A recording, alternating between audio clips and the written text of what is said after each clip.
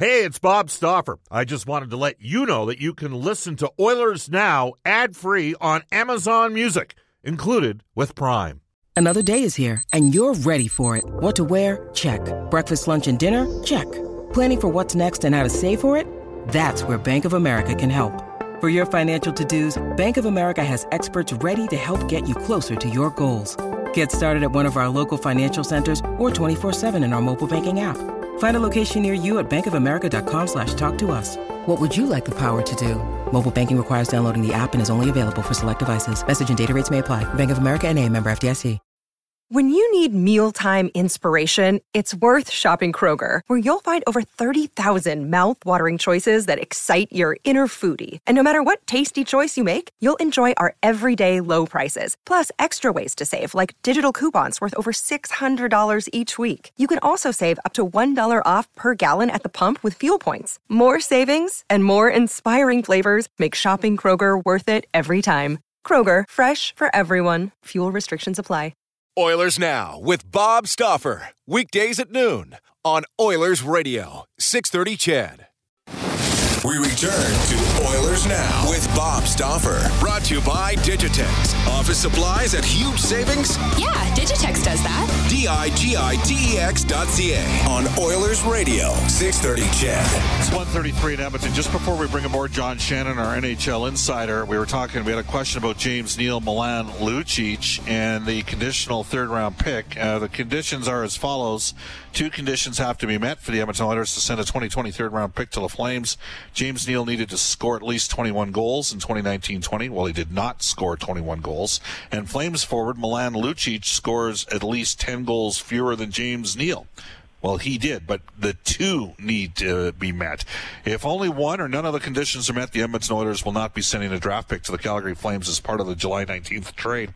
My understanding, again, on this one is that the league actually wants the teams to revisit and have a conversation so that they don't have to be judge, juror, and adjudicator on this. I've asked the listeners what would you think is fair.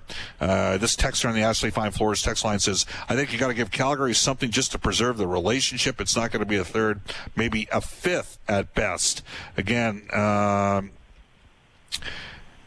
right, James Neal compensation. This would be more of a goodwill swap. Calgary gets our 4th, and Edmonton gets Calgary's 5th-round pick. Wow. I mean, 4th and 5th round, the percentages of the player panning out are almost identical, like they're around, 8 or 9%, something like that. Though the Oilers did get Caleb Jones in the 4th and Ethan Bear in the 5th in 2015. They also got John Marino in the 6th. We bring aboard John Shannon, our NHL insider. John, I know that the league is, my understanding is the league's asked the various teams that have these conditional picks in play to sort of initially attempt to resolve it themselves. Is that correct? Is that what you've heard? That's my understanding, Bob. I mean, what the league doesn't want to have to arbitrate all of these trades that occurred in the summer or the ones that occurred at the deadline, and some of the qualifiers didn't actually occur. And Bill Daly doesn't want to be sitting and arbitrating between 2 teams like this. But whether Brad Treliving and Ken Holland can come to some side deal that satisfies both needs, I suspect we won't even know or see that until the day before the draft. In October.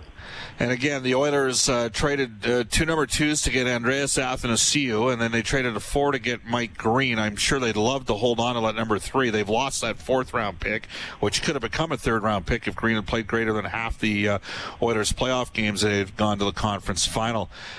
We've not talked about it on today's show yet, but apparently Pittsburgh doesn't want Toronto either. This story is right.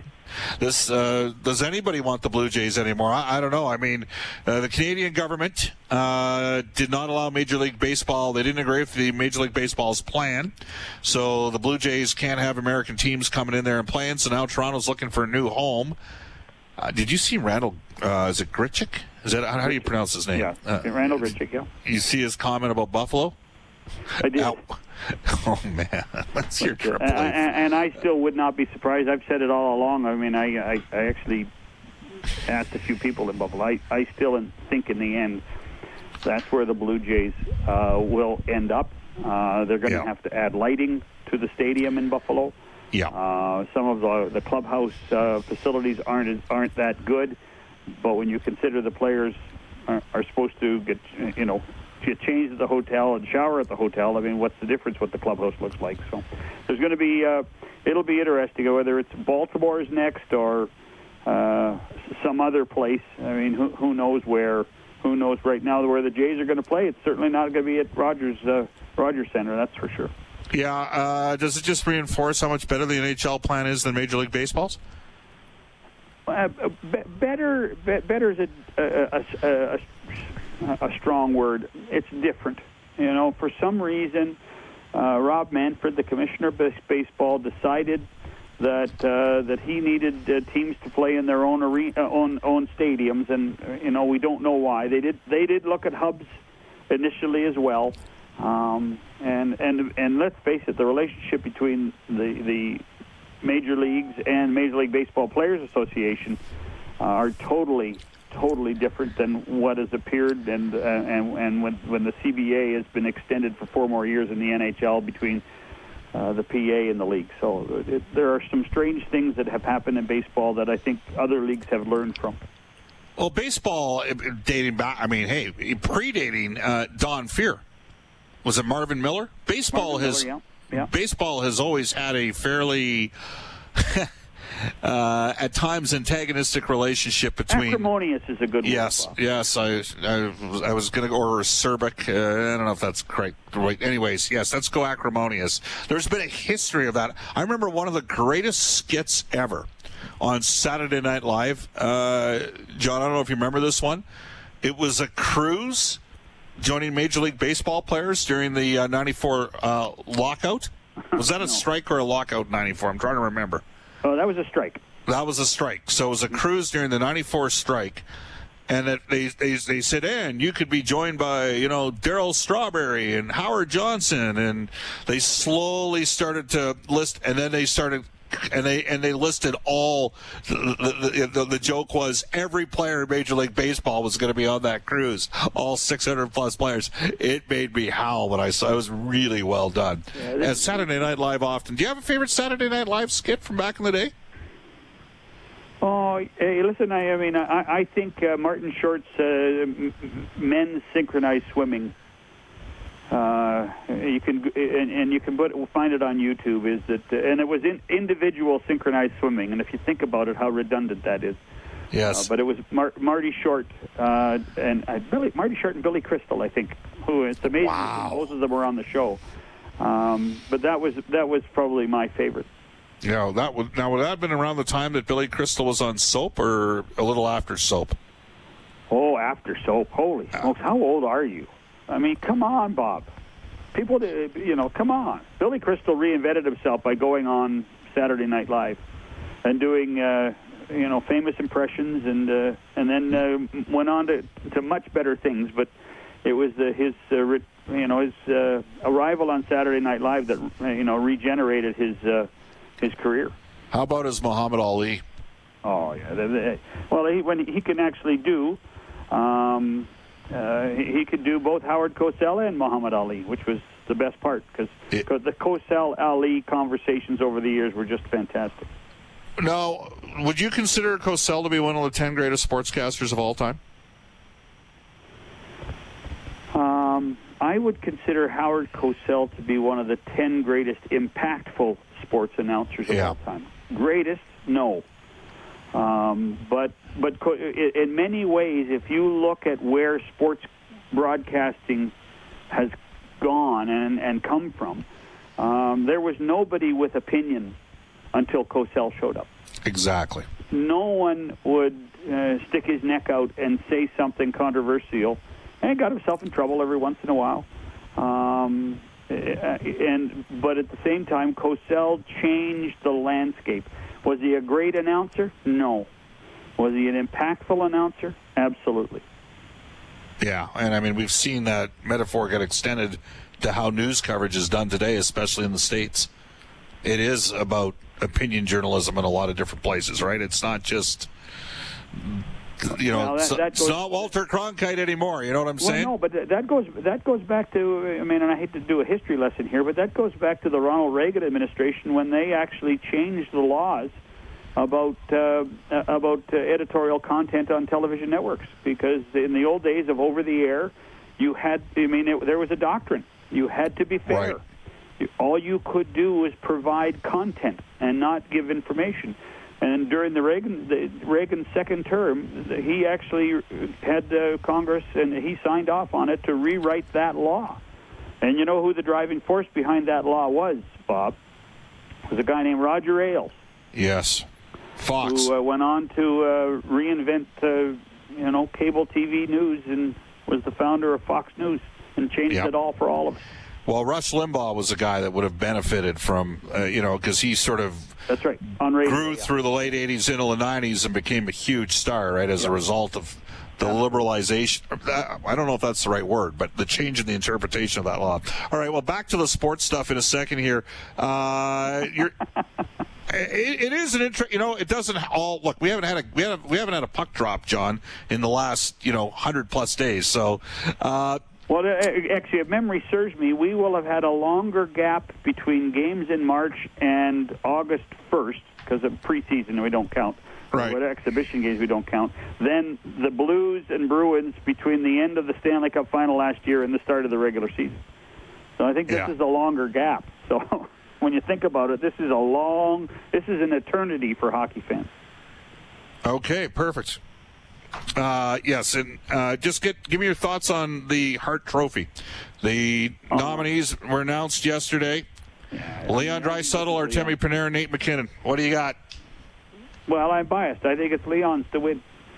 I really do. I think all three of them were contributing factors to their team's success. Panarin, in the old rules of the National Hockey League 82-game schedule, there was a good chance that Panarin, his team would not have made the playoffs. So therefore, to me, I think you have to be in the playoffs to win the Hart Trophy. Yep. I saw enough of Leon, and I saw how dominant Leon was with or without Connor, that I think that and the numbers that Leon put up and the impact he had on his teammates, that I would tell you right now that from mid-December on, I think Leon Draisaitl was the best player in the National Hockey League. I would never suggest that. I always worry when guys sit there and tell me how hard they work. Usually those are the guys that don't work as hard as maybe some others do. But the writers vote on this, and think about the nature of writing, especially when you're out in the East. Because you're writing your post-game story after, and I realize it's moved a little. It's not quite like it was 15, 20 years ago, but your game starts out east at at 7 o'clock, and game's over at 9:30, and you got to bang it off, and you got to get a deadline by it used to be a deadline for 10:30 or 11 o'clock. You're pounding away trying to get that done. You're not focused on the games in the Western Conference. I don't know if it's as much of an issue now because everything's available the way it is through the internet and that sort of thing, but is that a little bit of a concern in terms of, do you think that maybe the guys out west, and John, you produced all those games during the glory days of the Oilers back in the 80s. We sit there for a 7 o'clock game at Rogers Place, and we're watching games between 5 to 6:45 out east. We watch a lot of Eastern Conference hockey. I don't know if the same is said for the West. What do you think? It's not. It's not, which is what makes it amazing that two teams from the Mountain Time Zone have guys in the Hart Trophy race. And from my perspective, what happened in the 80s was that the Oilers of that point forced the hockey world to stay up later. Now, not every game was televised, so when the Oilers were on television in the East, it was truly an event. I think the fact that with Connor showing up and now Leon being there, I think that it's piqued a lot of interest again in the Eastern markets. The one thing you say and you have to be concerned about, Bob, quite frankly, is population. There are more people in the Eastern Time Zone and the Central Time Zone than there is in the Pacific, and there's a same amount of compensatory writers in those populated areas too. And are there enough writers that haven't taken the time to watch the Oilers play or watch the Avalanche play or even when the three California teams were so good, did anybody watch how good some of those players are, and do they get enough attention? To me, as a guy who has watched too much hockey through his life, what Leon did this year was well worth the Hart Trophy. But at the same time, with the amount of people that are in the Eastern Time Zone, you have to think that the population base of writers in the Eastern Time Zone might sway it to somebody else. You brought up a real interesting point about the California teams, because I think back to the 12-13 season, the lockout shortened year, the entire schedule for the Oilers was against the West, and Vancouver was still, at that time, a pretty good club. I mean, they went to the Stanley Cup final in 2011, and they were a heavier, bigger team. Kessler wasn't in Vancouver, Bieksa was there, Anaheim was Anaheim, San Jose was San Jose. In LA were the defending Stanley Cup champs, right? They'd won the Cup in 2012.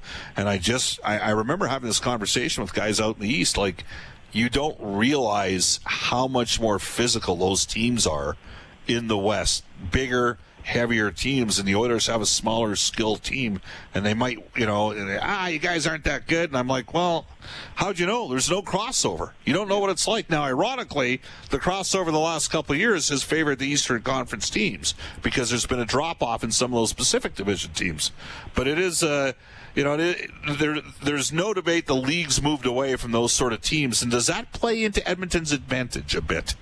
Now that you've had some time to digest, and it looks like we're going to play, who do you think's, which fan base should be feeling more confident about the direction that they're going here with the playoffs starting? The fan base in Toronto with the Hub City, or the fan base in Edmonton with the Hub City?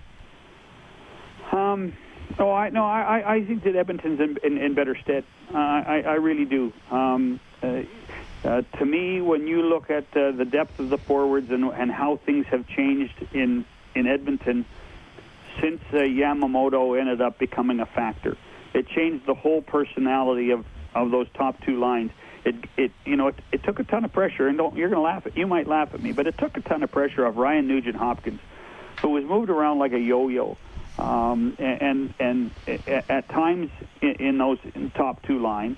And with Yamamoto becoming such a key factor for this club, with his speed, with his tenacity, that all of a sudden Dave Tippett had the opportunity to run two great lines, and then Nugent-Hopkins could be used as an asset, whether it be at wing or even as a third center.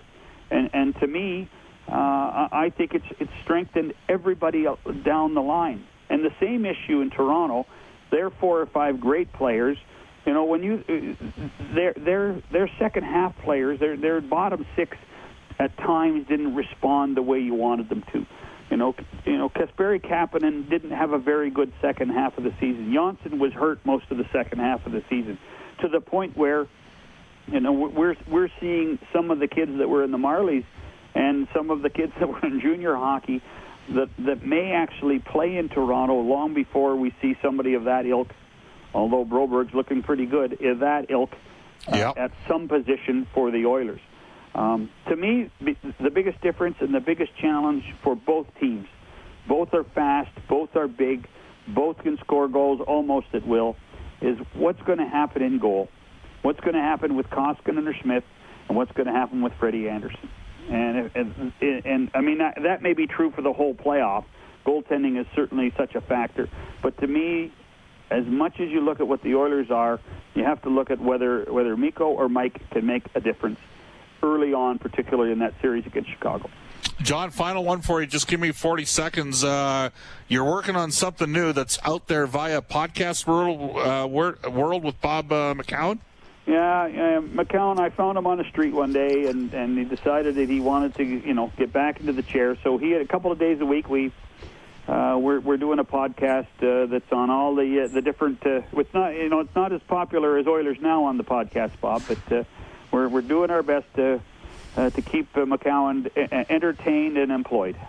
Well, there you go. I'm because it's tough to kind of live off what he was making all those years on Sportsnet back in the day. Very tough, very tough, and all that wine he drinks. Well, there's been plenty of whining on this show, let me tell you. John, thanks for your time. Have a great day, Bob. You bet. 1:51 in Edmonton. We'll wrap up the show after this. This is Oilers Now with Bob Stauffer on Oilers Radio, 630 CHED. It's 1:53 in Edmonton. Welcome back, everybody. Bob Stauffer, Brendan Escott with you. Royal Pizza, Pizza Pasta, and so much more. Edmonton owned and operated for over 50 years. Royal Pizza offering curbside pickup and takeout options for a menu and a list of their 13 Edmonton and area locations. Go online at royalpizza.ca or download the Royal Pizza app from the App Store. The Stauffer recommendation at Royal Pizza is the Mediterranean chicken. To this day in Oilers history, back in the 630 CHED studios, here's Brendan Escott. And back on this day in 1988, the Oilers trade Jeff Courtnall to the Capitals for Greg Adams. Courtnall went on to score 42 goals for the Capitals and put up 20-plus goals in 8 of his next 10 seasons. Adams had just 9 points in 49 games with Edmonton before being flipped to Vancouver for a minor league journeyman the very next season. Well, that one didn't work out for Slats, but he made a pretty good deal when he traded Jimmy Carson to Detroit and got back Graves, Murphy, and Klima in that trade. Tomorrow is Truculent Thursday on Oilers Now. We'll have Sportsnet color analyst Louis DeBrusque, Sportsnet's Brian Burke for our friends at Canadian Power Pack, Alberta's leader in electrical construction and service, electrical prefabrication and solar, and George Larocque. So Louis DeBrusque, George Larocque, Brian Burke. Tonight on Inside Sports, what's Reed Wilkins got shaken? A lot. He's got your broadcast partner, Jack Michaels, Edmonton football team offensive lineman David Beard, Global Edmonton reporter, and football cheer team alumni member Margot Marin. They've got Jays TV play-by-play voice Dan Schulman and Jamie Nye from CJME Radio in Regina on the CFL. All right. Up next, the Global News Weather Traffic Update with Eileen Bell, followed by the 6:30 CHED Afternoons with Jalen Nye. Have a wonderful Wednesday, everybody. Oilers Now with Bob Stauffer. Weekdays at noon on Oilers Radio, 630 CHED.